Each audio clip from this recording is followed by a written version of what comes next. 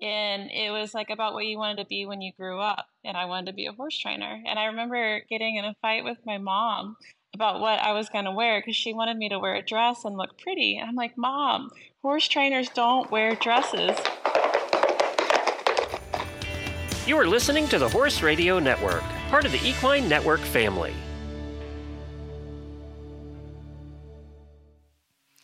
Welcome to The Ride, a bi-weekly podcast brought to you by Horse&Rider magazine, co-hosted by Nicole Cherico and Devin Conley.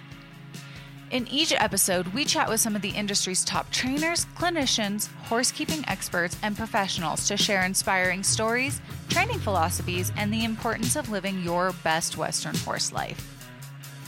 On this episode of the Ride podcast, Devin and Nicole sit down and chat with Abby Mixon. Being the daughter of NRHA professional Don Boyd, Abby grew up immersed in the world of reining.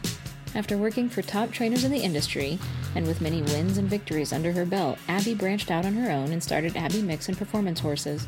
We chat with her today about balancing a busy life, her show schedule, and training. This episode of the Ride podcast is brought to you by Horse Week. Horse Week, brought to you by Boehringer Ingelheim, is back for its third year, November 5th through 11th, with on-demand starting November 12th. Don't miss a minute of the Horse Week action, including features with Trevor Brazil and Miles Baker, the Budweiser Clydesdales, Dan James, Sabine Schutt-Carey, Sherry Schwarzenberger, and more. Tune in from the barn, office, or the comfort of your couch. Equine Network is making it easy to watch the week-long celebration from any smart device. Visit Horse Week TV for more information or to watch your favorite features from 2022 and 2021. Hi, everyone, and welcome back to another episode of The Ride. This is Nicole. I'm here with my co-host, Devin, and today we are sitting down to speak with Abby Mixon.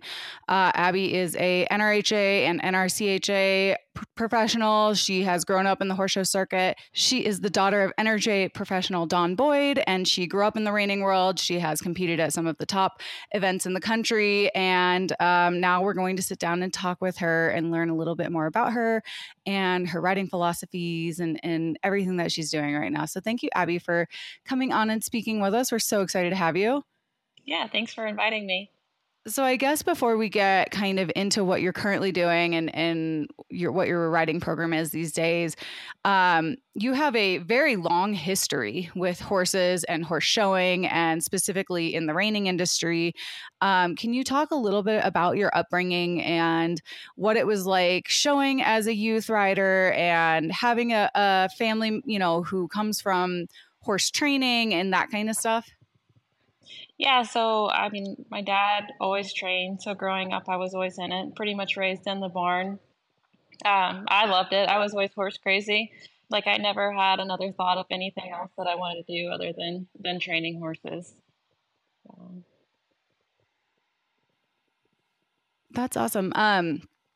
Can you talk a little bit about kind of your experience growing up and showing? I mean, you've competed, like even as a kid, you were competing at some of the top events as a non-pro before going in as a professional. Can you talk a little bit about that and like what you had done as a kid before deciding to go on and ride professionally?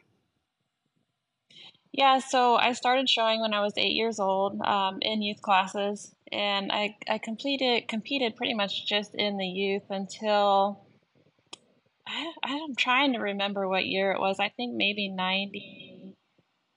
No, maybe it was 2000 or so. But anyways, I did a few non-pro classes and a little futurity. And then when I was 15, I got my first futurity horse, and that's when I kind of started competing in the non-pro a little bit more. So I did some non-pro futurity stuff on him as well as youth, and then from there, I would keep some horses back and show them in the non-pro derbies. I had a novice horse that I hauled for a title one year, and just kind of kept rolling from there. That's awesome, especially from such a young age, just getting kind of immersed in that world. That I'm sure part of that is what fueled so much of your like passion, right, for this industry and the sport, is just being born into it and being raised in it and growing up around it. Were there any other disciplines that you did other than reining that you really found a love for as a youth or later on? Not necessarily. So there was a lady that I was friends with, and she She showed eventers and did some dressage and stuff. And there were a couple summers where I messed around with it a little bit and just showed it like a local, like little eventing schooling show on actually an ex-reiner that I had. So that was a lot of fun. I really loved it, but it was almost impossible to do both, and I kind of had to pick. So I just hung with the reining. Yeah, those are two very different worlds. Yes, to try sure. to combine. You enjoyed it though? Did you like find anything from the eventing world that you could apply to your reining discipline at all? I think like pieces and the dressage, just kind of moving body parts and getting them to extend and collect, and I kind of would apply a little bit that to my reiners and kind of play around with it and see, what would work and what wouldn't. Some of that stuff crosses over, and some it's just more specialized for its own discipline. So. I have several friends who are dressage riders, and I've definitely picked their brain when it comes to just obviously more of the lower level dressage stuff. Not the higher Grand Prix stuff, but I've definitely picked their brains on how they get their horses to do the things that they're doing, because it does translate really well over to just general foundational work. Yeah, it's amazing the things that they can get their horses to do, just the body mechanics and the movements and the softness. I think it's incredible.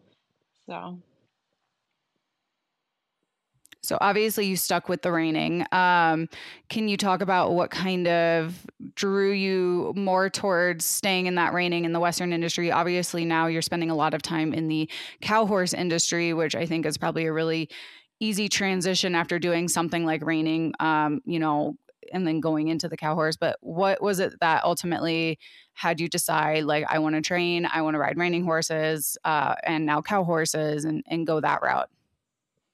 Like I say, I don't know that it was ever really a decision. I just loved training horses so much and riding and showing. The reining world was kind of all that I knew, and I was pretty obsessed with it. So sorry, I kind of lost my train of thought there.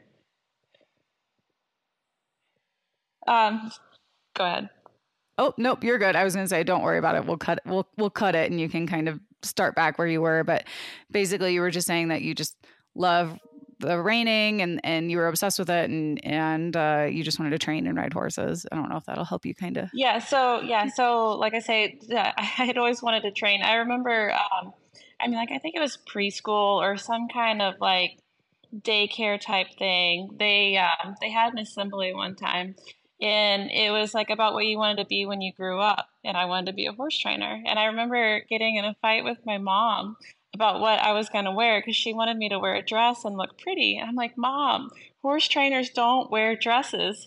So like we were kind of going back and forth, and like in the end we just compromised, and she let me hold my spurs while I walked up on stage in a little white dress. Oh, that's amazing. I love that. Yeah. You're like, how can I train horses in a dress? This right? Is crazy. Yeah. Okay, so you're a preschooler who already knows what you're going to do, and then you end up doing it. I have to imagine that's like probably pretty rare, because when I was in preschool, I wanted to skydive for a living, and I've never been Nice. skydiving now once in my life. I don't know where I got that from, but like, okay, so you're a preschooler that wants to be a horse trainer. That's amazing. And then you're 15 when you win the Congress non-pro and the limited non-pro fraternity, right? Yes. So, that's young, right? What was that like at 15 going down that road and winning those big events? To me, like, and it's going to sound silly, but like I had already felt like I was doing it for such a long time. Like I was just obsessed with horses. Like I'm pretty sure I pretended I was a horse for about the first 10 years of my life. I galloped everywhere. I never ran. I would do patterns. I would change leads, like just totally obsessed with it. And then I had showed quite a bit in the youth and stuff. So by the time I got to that futurity horse, like I felt like I'd been doing it a while, and it was just kind of a normal transition into what I wanted to do. Like at the time, I don't think I realized like how cool it was, that what I had just accomplished, So when you went professional, obviously you've ridden, you've had your dad, as a kid, I'm sure, to kind of guide you.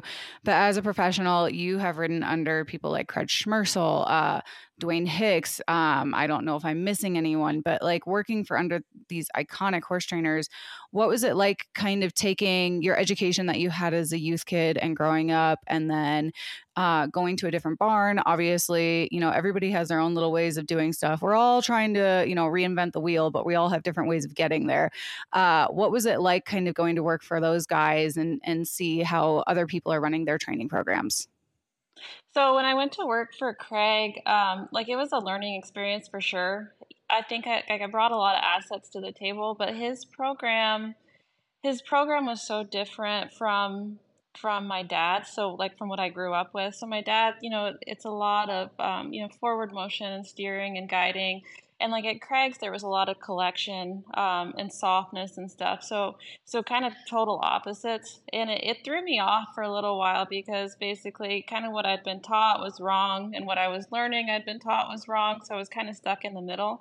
But I really appreciate having the opportunity to go, just because it taught me so much. It taught me a whole different side of it.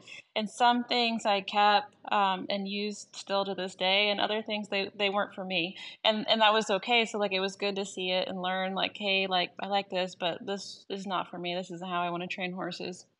And then also going to an operation so big, like I learned more of the business side of it and the customers and the running, and there's just so much to it. I mean, I don't remember how many horses they had exactly, but it would be between 70 and 80 horses. And there's just a bunch of people that worked in the barn, and just a whole different dynamic to everything. Oh yeah, I can see where that's like a kind of almost like culture shock, to go For sure. Yeah, that big new world. And then you take the leap into starting your own training barn, right? And it's like your own training program. What was that like? I mean, was that daunting, or was it something, since you knew since preschool you wanted to be a horse trainer and you were ready to take that step? I don't think taking on like the running of the barn was super hard. Like, I've been helping out in the barn since I was a little kid, so like that part was pretty easy. And like the employees, that part was pretty simple. I think the biggest transition, like from Craig's to going out on my own, is I lost some confidence a little bit in myself. So there for a while, I kind of struggled just to kind of find myself again and find my program, and to develop it and develop myself and trust myself in my training. Like for me, that was kind of the biggest thing at that point in my career. So kind of going off of that, obviously you had to find yourself in what you want to, be your training program. Can you kind of talk a little bit about your training and your riding philosophy, and what it is that you've kind of learned that you really like to do when you're working with all those young horses or coaching non-pro riders, or, everything in between? Yeah, so I think keeping it the most simple is the best for the horses and riders. Like with my riders, I don't let them. I'm not gonna say I don't let them. I don't have them train on their horses so much. I try really hard to find horses that fit them well, and then focus on making them a better rider. Whether it's just how they're sitting or using their hand or their timing, and try to develop those skills along with some training skills to maintain more. And I feel like the riders do a lot better. I think if you throw too much training stuff at them when they don't really have a feel for it or an understanding, then they can kind of get a little lost. And maybe kind of the same thing for the young horses. So I kind of like evolving from my dad's program, like forward motion and guiding is kind of key to me, and the number one thing that I teach them. And then like I really focus, like I'll ask one thing out of them, apply the pressure and ask one thing. And as soon as they start getting close to the right answer, I just try to take that pressure away.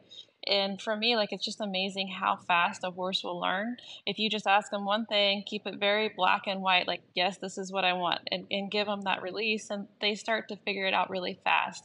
So then from there, you can kind of add a little bit more to it. So like I really like a happy horse, and I like a horse that understands its job. And I feel like when they do, then they start trying really hard for you. If they understand what you want, it's very black and white, and they know like, oh, hey, like I do this, and like life's pretty easy. Then they get to where they enjoy their job. And I love having horses with ears up and bright eyes and just kind of craving to go to work. I love that too. And we talked to like so many different trainers, and it seems like everybody kind of has like their sweet spot, their passion, whether it's helping non-pros or starting 2-year-olds or, whatever, helping clients find the perfect horse or whatever it might be. What would you say that is for you? Like the thing that you really love this? I think my passion is the younger horses, like 2-year-old, 3-year-olds. It just amazes me how much they learn in those 2 years, especially their 3-year-old year. They learn more in that year than they ever will their entire life. And then 2-year-olds too, like they can, once they understand how to find that release, that they just pick things up so quick, and they learn so much so fast, and they can get really confident. And I think that's what inspires me the most. Like I just really enjoy training those younger horses, and turning them into just solid show horses. Now, recently, you've been spending a lot more time in the cow horse pen after years and years of doing the reining and still doing the reining, but we're seeing your name pop up a lot more at the NRCHA events.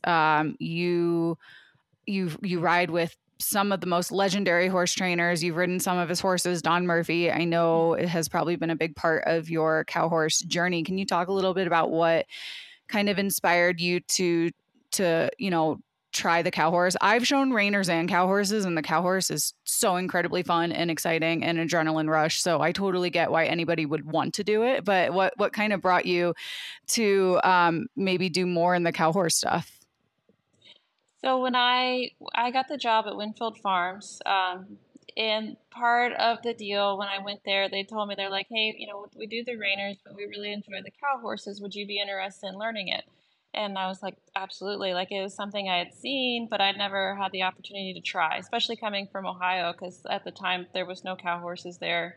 It was just really hard to get involved in it there. So they kind of set me up with Don Murphy, and I would haul over there. I'd take some horses and haul over there, and he would help me. And then it just kind of evolved from there. I really grew to love that sport a lot. I think it fits me really well, maybe even more than the reining. I don't know. To me, there's not a better feeling or a cooler feeling than going down the fence. Like it's just amazing. And I love how much the horses love their job. They like working cattle, they crave it, they understand it. And it just is so neat to me. And just like based off, the runs that we've seen you make, it seems like you really come alive in the arena, like after a cow horse run or during even. It's just it's cool to watch you. Like you can just tell how much you're enjoying it and how much you love it. Yeah, thank you. It's so much fun. And yeah, and like I say, it just amazes me how hard they try. Like they don't have to. Like why should they care? But like they will just give their guts for you, and just because they crave it and they want to. And it's just such a neat feeling. It's a neat feeling to make big runs. Like in the reining, it's cool. Like it's just they're perfect and they're precise and they're doing exactly what you tell them to do.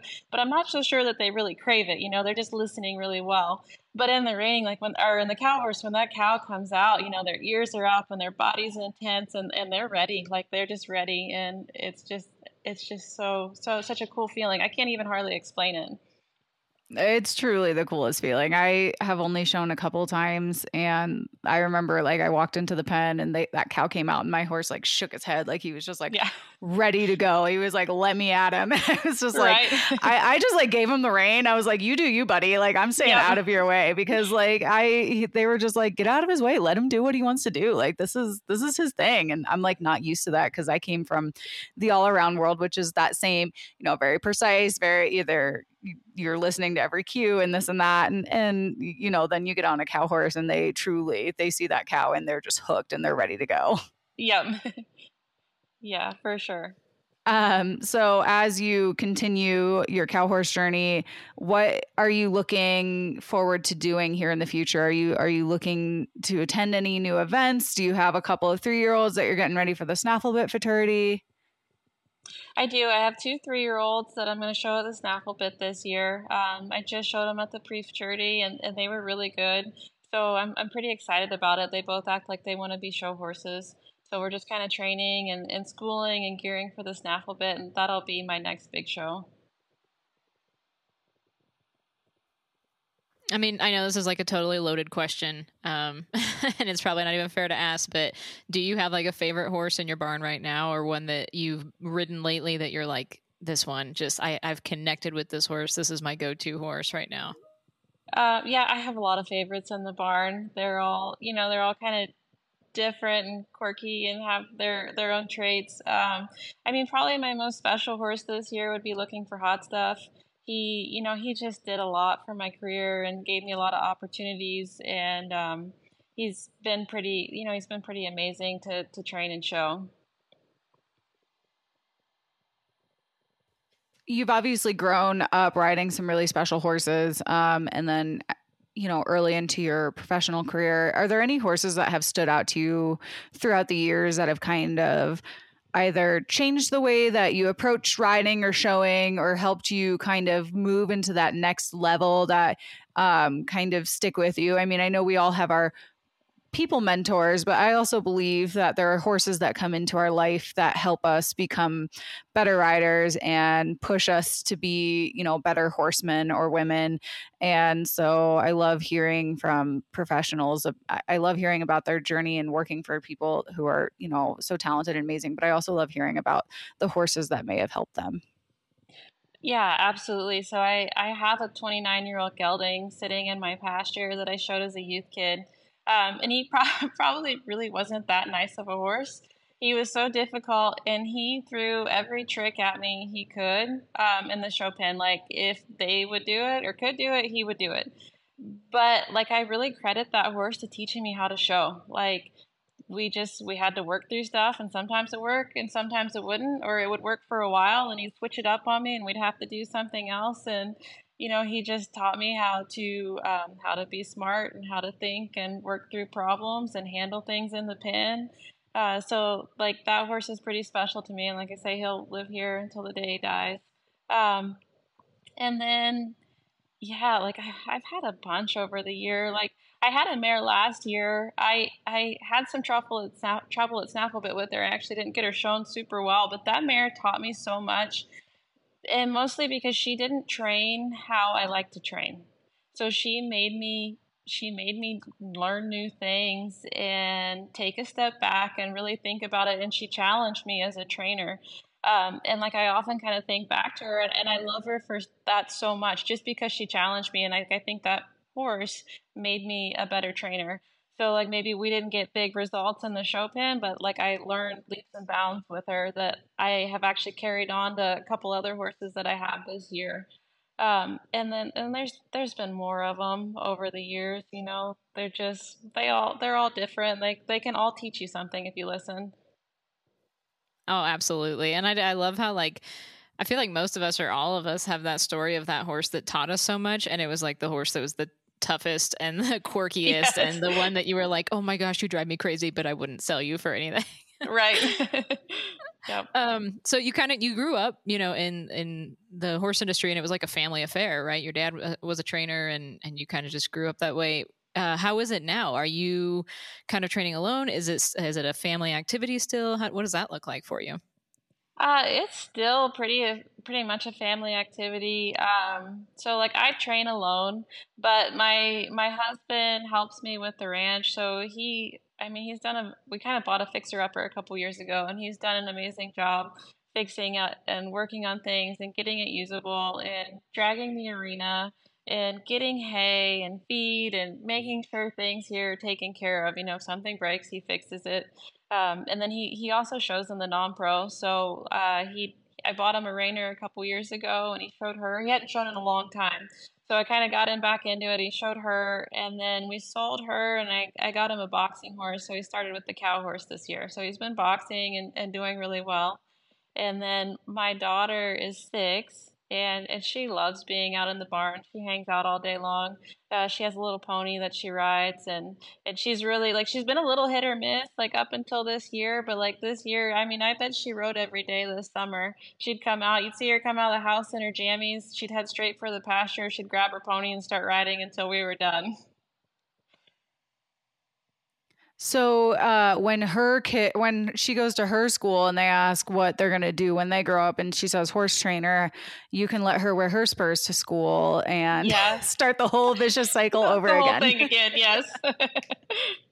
I love that.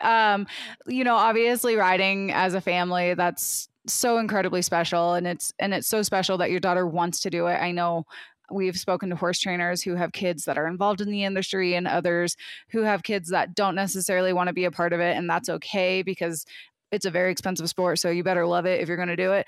But, for, having that family environment, that has to be so special and so nice that you can cherish those memories of everyone together. Can you kind of talk a little bit about having that family aspect and, having everybody be part of the horse show and the horse industry and just every aspect of this lifestyle? Yeah, I'm grateful that they do want to be so involved just because, this job's so time consuming. I mean, it's 24/7. We're, like right now I'm out there at 2 a.m. and we're done whenever we're done, whether it's noon or 2, or, I'm going to have to go back out here in a little bit to meet the vet and do more. So, like, it's constant. And if your family doesn't love it, I feel like it would be almost impossible. So, like, not only are they supportive with the workload, but just supportive with me and my goals and cheering me on and my, there was my cheering section. And I do think you see that a lot with the horse community. And I think it's a great way to grow up. You meet some amazing people that are, hardworking and there for each other. And, the horses teach you a ton of lessons. And it's pretty special in my opinion. Okay, but I just to clarify, you said 2 a.m.? You're in the barn at 2 in the morning? Yeah, 2 in the morning, yes. She's working cattle. Of course she's up at 2 a.m., Devin. 2 a.m. That's commitment, though. I mean, that's commitment. Yes. 4 a.m. I can do. 2 a.m. I don't know if I want to see that anytime soon, but that's awesome. So it's just been great to hear your story and where you started and where you're at is just amazing. And the fact that you knew this is what you wanted to do all along and here you are doing it. That's so cool. To wrap up, what's next for you in terms of events and where you're going down the road? And then where can people kind of follow along with your journey, like online? Do you have social media where they can follow you and see what you're up to? Yeah, I do have social media. So, on Facebook, Instagram, everything pretty much. Have Facebook, have a website, Abby Mixon Performance Horses. And we have a couple smaller shows coming up, and then, we're just kind of gearing up for Snafflebit. That'll be our next big one. And then, probably primarily cow horse stuff. There will still be some reinings next year, but, my barn's mostly full of cow horses right now. So not a bad problem to have. No, not at all. Awesome. Well, thank you so much for coming on here and talking with us. Obviously you have a busy day. You have vets and horses to ride and sleep to catch up on probably because you've been up since 2 a.m, but we really appreciate you coming on here and talking with us. And I'm sure, we will see more from you very soon. All right. Thank you guys so much for having me. It was great. Thank you. Thank you. This episode of the Ride Podcast is brought to you by Horse Week. Visit Horse Week TV for more information or to watch your favorite features from 2022 and 2021. Thank you guys for tuning into the Ride Podcast. We hope you enjoyed this episode, and please be sure to subscribe wherever you listen to podcasts. Follow Horse&Rider magazine on social media and find us at horseandrider.com to see all the cool things that we're up to. And if you have any comments or questions, please be sure to hit us up at horseandrider@equinenetwork.com. We want to hear from you guys. And if you like what you're listening to, please be sure to leave us a review on iTunes.